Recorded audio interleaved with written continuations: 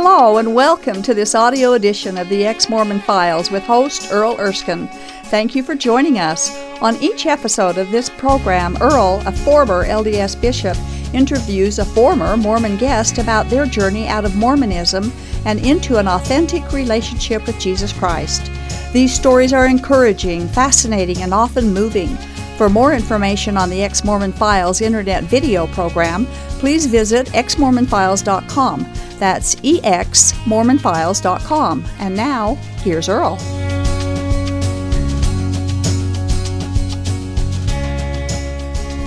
Hi, and welcome to another episode of the Ex-Mormon Files. I'm your host, Bishop Earl, and I appreciate you again spending time with us. Well, last time we visited with a Nathan Doubleday, and Nathan had more to tell us and more to share, and I was excited because I think there were some things that he hadn't told us yet, and so we've invited him back to finish up his story. So thanks, Nathan. And thank you. Just as a recap, Nathan was born to a convert parent and ended up being a very diligent young man, Eagle Scout, and Aaronic priesthood, went to Taiwan on a mission and ended up marrying in the temple, graduated from BYU in math. That's true. I had a struggle with math. And anyway, just had an interesting, he was diligent, I guess, for many years in the church. And did you serve in other callings? Did you have some, for young men at all? Or did you I wasn't teach gospel doctrine or anything like that? Not really. I think when I got off my mission, I had three callings. I was the blazer teacher, the assistant Small scout ward. the assistant scoutmaster, and the membership clerk. Oh, were you? Yes, I had three callings. Really They kept me busy. Sometimes it's almost a part-time job, if not full-time, isn't it? With the church, yeah. Yep. And so you were approximately 9 years married, and children? You had I have two children.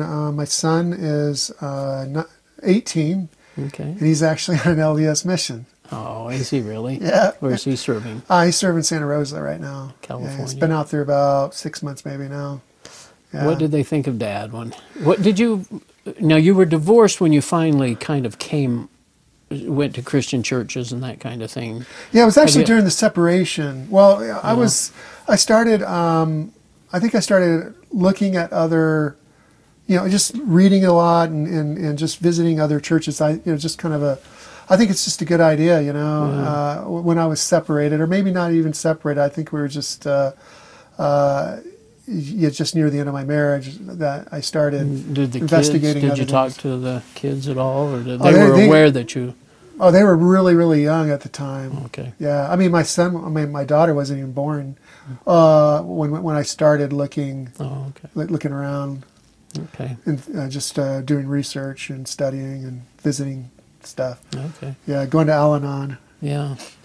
And so you kind of come along, and you were just getting ready to tell us or share with us maybe a little bit about your experiences or whatever with Sean McCraney. Right. So I left off when I was going to that Mind of Christ Bible study, single adult Bible study, and at this Methodist church. And then had that dance with that young lady. Yeah. So I met the girl to dance, and because being LDS she was very isolated too, and so she would cope by actually going to another church's single adult stuff. Yeah. Now, did you ever end up getting? We dated. Did you? We dated, but then I came back to Utah. Oh. Yeah, I was only out for 9 months, and I missed my kids really bad, and I was just working at call centers. And this was with your brother. He invited. Yeah. I only stayed with him for a month. I actually moved down to Orlando, trying to find some kind of decent job. Yeah.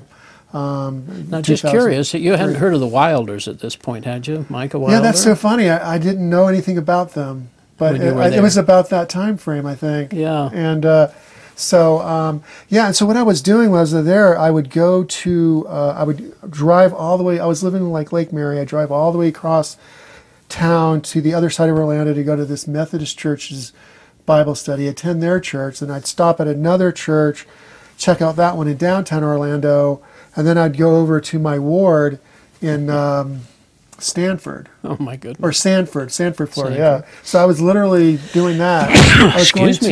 I was still going to the LDS church, but I was also going to Christian churches at the same time, and I did that for like 3 years. Wow. Oh Yeah. my goodness, really? Yeah. Did you sense a difference in the message? Oh yeah, I was questioning a lot, but man, But you were trying to hold on to the Mormon. Yeah, I was religion. always, I mean, I think people who grew up in it, I mean, it literally is like just such it's like going into a foreign country. It's the only thing leaving. you know. Yeah, it's like it's very difficult. I can't imagine how hard it would be.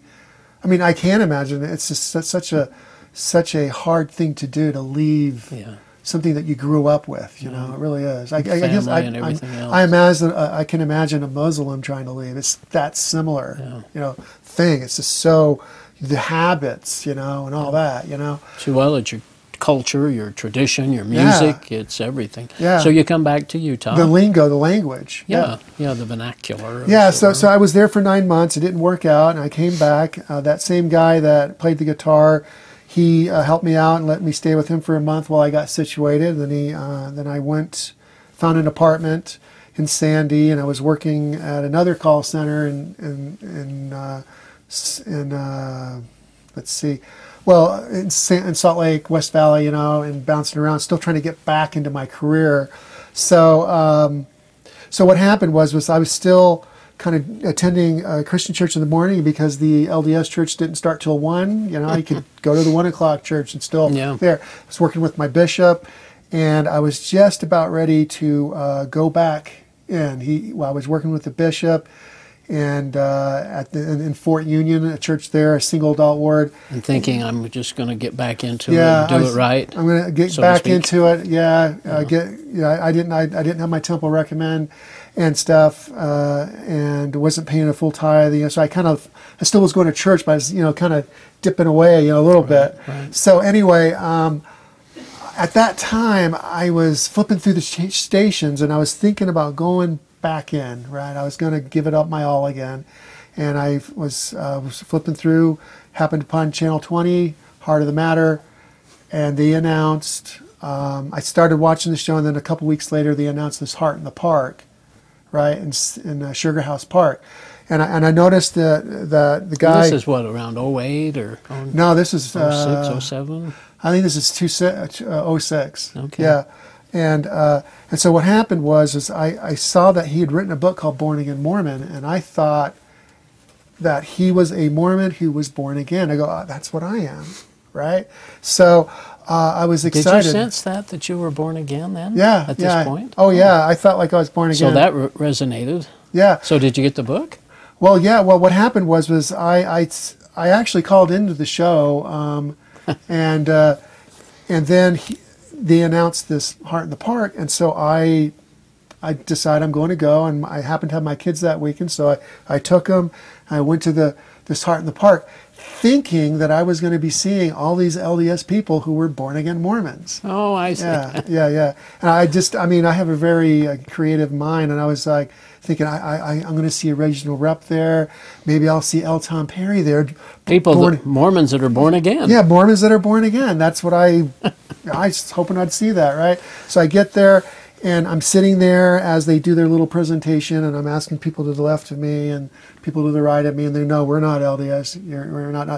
I'm not LDS. I'm just here because I sympathize with the ministry, and I want to learn how to reach out to my LDS neighbors.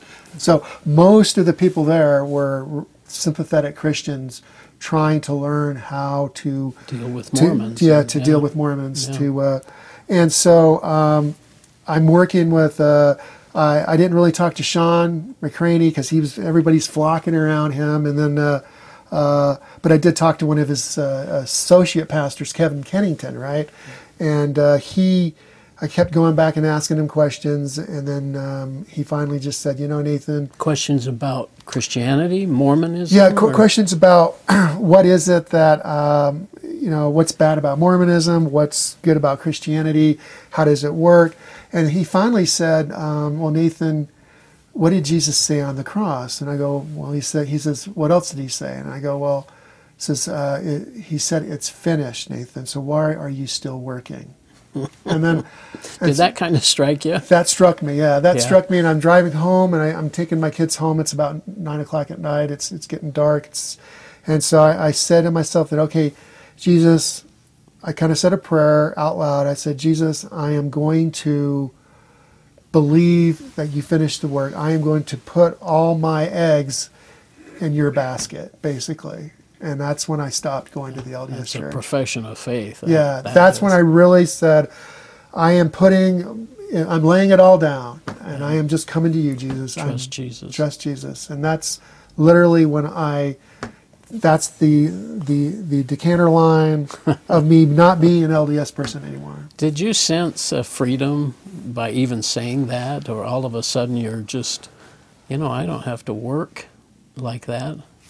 Well, I think for me it was, there's still a lot of questions. I know that back then Sean McCraney was sending people who were leaving LDS to a guy named Travis Mitchell at a church called Sandy Ridge, right? And so I actually took Sean McCraney's advice and started going to Sandy Ridge. Oh, and stuff. And I'm not going to tell you it was, it's been a journey, it's been a learning experience. Yeah. I've had to mature right. a lot, because Well, I think we all do. yeah, for because sure. there's so many things that are there for you being in a nice, well-oiled system like the LDS Church. Like going there, I was the only single person that was my age, and that was kind of difficult. Yeah. And I actually, and there's just not. You just go to church, you have these seeker-friendly type churches, and then where they just have a 1-hour service, then everybody leaves, right? Well, as a person that wants to socialize, there's not a lot of time to socialize, right? So there's those challenges still, It's not like it's a utopian. Yeah, it's a different. Different and but I think it's a worthwhile thing, obviously, Yeah. because Yeah. I believe, I take Jesus at His word. He's the Son of God. Did you ever get the book? Did you ever get Born Again Mormon? Oh yeah, I got the book. I had Sean McCraney sign it. Yeah. I Did actually, you read it? And yeah, I read it. I actually read another one of his books too. It's about that I really liked. Just recent one. It's the one about if my disciples were of this world, then they would fight, or something like that. Did you know what that book is? If my kingdom were of this. Yeah. If my kingdom were of this world, my servants would fight. my servants would fight. Okay. Well, I just read that one too, and I really appreciated what he was saying, that we as Christians, we shouldn't be using worldly tools to fight our battles. Yeah. We need to go about it differently. I think it's so funny that you would Yeah. expect to see a bunch of Mormons there that are born again. Yeah, I know They that. just don't. We don't use that terminology at all in Mormonism. That I'm a born again. I'm a follower of Christ. We just don't use that terminology. Right. I mean, who the LDS doesn't, or Yeah, the Christians LDS don't. Oh yeah. Well, what's funny? I had a scoutmaster when I was, I was like a senior in high school, and he got up and he just literally cried and said, "I believe Jesus is my Savior," and so I always thought, wow, yeah, but it's just so funny that I think the issue with a lot of Mormons is that we have this whole background of inertia of all these Christian people before us, right? Like, my grandparents, my great-grandparents. Mormons before us. Yeah. Well, most converts are coming into LDS faith I see, with a Christian. with this inertia of Christianity from their backgrounds.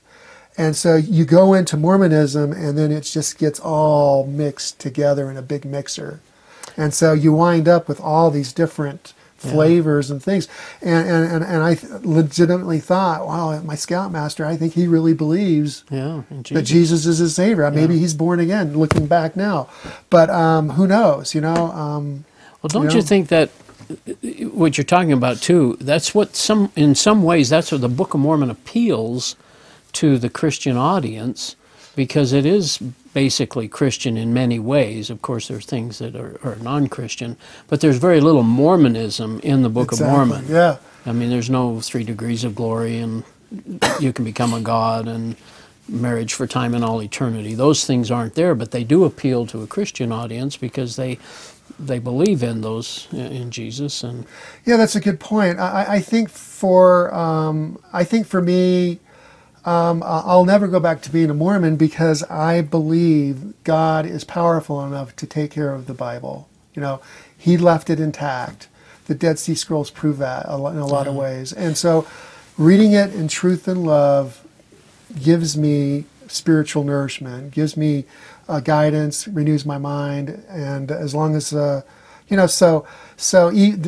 the fact that I don't have, I'm still looking for a home church. I go to church every Sunday, but I'm one of those guys different that places. I could do a lot of church hopping. The right spots. And that's a freedom that we have. It's a total to freedom. Do that. Yeah. It is total freedom, and I would just say to the people out there, who are looking or questioning, or anybody who feels like something is going to destroy them, go to Christ, because Jesus will save us. Well, the Bible, you mentioned that a couple of times now, and we just don't trust it as Mormons, and that's, I think, one of the greatest disservices Joseph Smith did was that 8th article of faith, and yet it's been proven and shown now that I've left and I'm willing to look at the Bible as a standalone scripture. That's the other thing we talk about once in a while, is that when Mormons talk about the scriptures, they're just lumping everything together. They're not really sure where it's at necessarily. It's just all there together. So, but the Bible stands alone by itself. You mentioned the Dead Sea Scrolls, and there's certainly other artifacts and things, and yet there's nothing for the Book of Mormon to support it. Oh yeah, and I totally, I think people are just going to have faith in whatever they have faith in, and for me, if but the facts, it's like what Jesus said, believe in a prophet, get a prophet's reward. Believe in a good man, get a good man's reward. But believe in the Son of God, get the Son of God award. I'm probably messing that up a little bit, but for me, it's like, people are going to believe whatever they want to believe, and even Jesus says, "I've got sheep that are." I know that not everybody's going to hear my voice. There's going to be people, I'm allowing them to do that. And so I think that's, I kind of look at it like I can't change the Mormon thing. All I can do is say, hey, this is what works for me. And what works for me is believing the Bible and reading it in truth and love. Now you're supporting your son on a mission.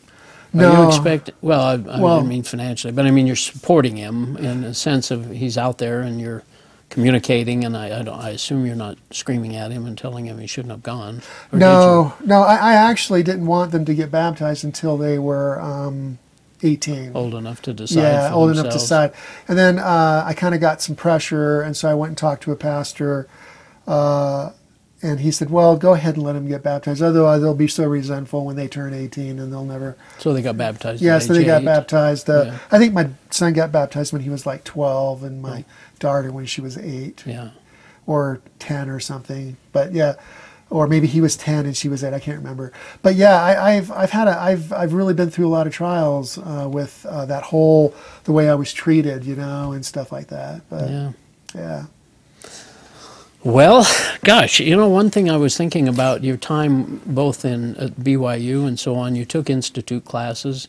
Were they pretty generic? Did you ever sense that they covered any of the difficult issues that probably more so now they're covering, I would think, with the church essays and so on?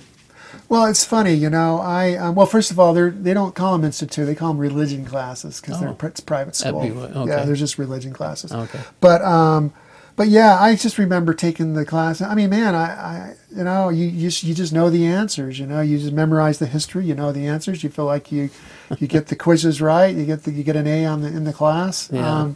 Well, were you aware of some of those historians from the church that had been excommunicated or taken out of their positions because they identified some things that weren't popular, I guess, with the church? Were you aware of those people? No, at the time, no. I think the only thing I heard about was when, like, there was this movement to pray to Jesus, to have I think somebody wrote a book, Have a Personal Relationship with Christ or something. And I remember hearing that McConkie came in and did a devotional and just totally lambasted that idea. No, you weren't there for that. I wasn't there for that. Yeah, I've heard that. And there's always all kinds of folklore, like people, going to Vegas, getting married, to mess around and then get divorced and then come back and they haven't sinned because they were married. Because they were technically married, that kind of stuff, all that folklore, but other than that, yeah. I remember my mom coming home with all kinds of stories, like she'd go to Relief Society and she'd come back and say, did you know, Nathan, that somebody was flying a plane over the North Pole and they saw the clouds clear and then under the ice were the lost tribes. The 10 lost tribes. Yeah, I was hearing stories like that. It's just really mystical type things. It's like, wow, we really, really believed in all that stuff, but it's just the mind is such a powerful thing. Well, what would you say to the LDS people? What do you think that they're missing? I would say please trust the Bible as it's written. Read it in truth and love. I keep saying that, but I think if you're like the Sermon on the Mount, right? And this is one thing that came out of that book that Sean McCraney wrote. It really is the stages of conversion for a Christian. You start off being poor in spirit, and then you're meek, and then you're merciful, and then you're seeking after righteousness, and then you're a peacemaker, so, and then you get persecuted. So I would just say there is so much guidance and there's so much security in the Bible and in the stories, in what Jesus taught, that we can just trust it for all it's worth and just show how much you love Christ, the Son of God, and just throw your hat in the ring completely. And one of the things that we did, Carla and I started reading the Bible, and we were just amazed at the scriptures that were there that we'd never really realized before. Yeah. Yeah, I think if you read, I know people say read John over and over again because it'll kind of break down those. Is that testimony of Jesus? Yeah, read the Gospel of John over and over again until the scales kind of drop. Yeah. And hopefully it doesn't have to take an experience like I went through, where I literally had to be poor in spirit before I finally got my attention. So. Well, let's see. I'm kind of anything else you want to share? Or? Yeah, just a kind of a message to all Christians out there is, now is the time for us to really gird up our loins and be, don't use the world's tools to. To try to get stuff done, enforce the Bill of Rights in our lives, and if we see anything wrong, help people, One thing that I was interested in, you said all the Mormons, or the people that you went to at Sugar House Park, and they were just Christians that wanted to learn more about Mormons. Have you noticed how many, there's so many good people, Christians, who have this heart for Mormons, and they don't have necessarily family, but they have this desire to share the good news of Jesus and the grace and the Bible, and they realize that the Mormons are in a deceptive situation, in a cult, or they're being deceived. What do you think that is? People have a heart for Mormons and trying to share this good news with them. Yeah, I think that's admirable. They come from back east, come out here to Utah and live. Yeah. Trying to help Mormons. Yeah. I think it's admirable, and I think if God is calling them to do that, please do it. Please keep coming. Yeah. And absolutely. Well, it's just interesting that people. We've got people on radio and others that are the Bill McKeevers of the world and Eric Johnson and all those. They've never been LDS, but they work so hard to share the problems of Mormonism and the books and so on, and yet still the good news of Jesus. So, Yep. yeah. Yeah, that's true. I think it's we need more of it in the right way. I don't think the people that go down there with the horns and Temple Square necessarily too effective. Yeah, are too effective. I mean, but thank heavens we live in a free country where we have the rights to worship and to preach and to share ideas and to hopefully through just talking we'll learn what works for us. And well, I do think that there's enough people that listen, and I know that from some of the messages that we get, that people, and they'll hear your story and they'll relate to you. They'll assume, gee, he went, graduated BYU, went on a mission and went through the temple. He must have had a testimony of the gospel. You certainly bore your testimony, I'm sure, on Fast Sunday and knew the church was true. You're trying to hang on and to what you thought was the truth, and yet eventually God touches our hearts and says, okay, now it's time. Yeah, I think God was working with me all the way from when I was a little kid, when I was 8, all the way through, just things. And then finally, he just said, okay, it's time to get you on the... You get broken enough to say, okay, I need you. Yeah. In fact, my little brother, he went through a similar experience that I did with the divorce and losing a job, and he's passed away. And I have to say, it's probably... He didn't quite get I wish he would have just said, Jesus saved me. Yeah. Yeah. Didn't get a chance to share that with him. I did. I was actually his roommate, and I did tell him about how the gospel worked. And so I'm just hoping that maybe he listened a little bit. Good. Yeah. Well, Nathan, thanks again. Yep. Great story, and I appreciate you watching, and we'll catch you next time here on the Ex-Mormon Files. This has been the audio edition of the Ex-Mormon Files. The Ex-Mormon Files is a production of Main Street Church of Brigham City. For information about this program, including past and current video episodes, please visit exmormonfiles.com.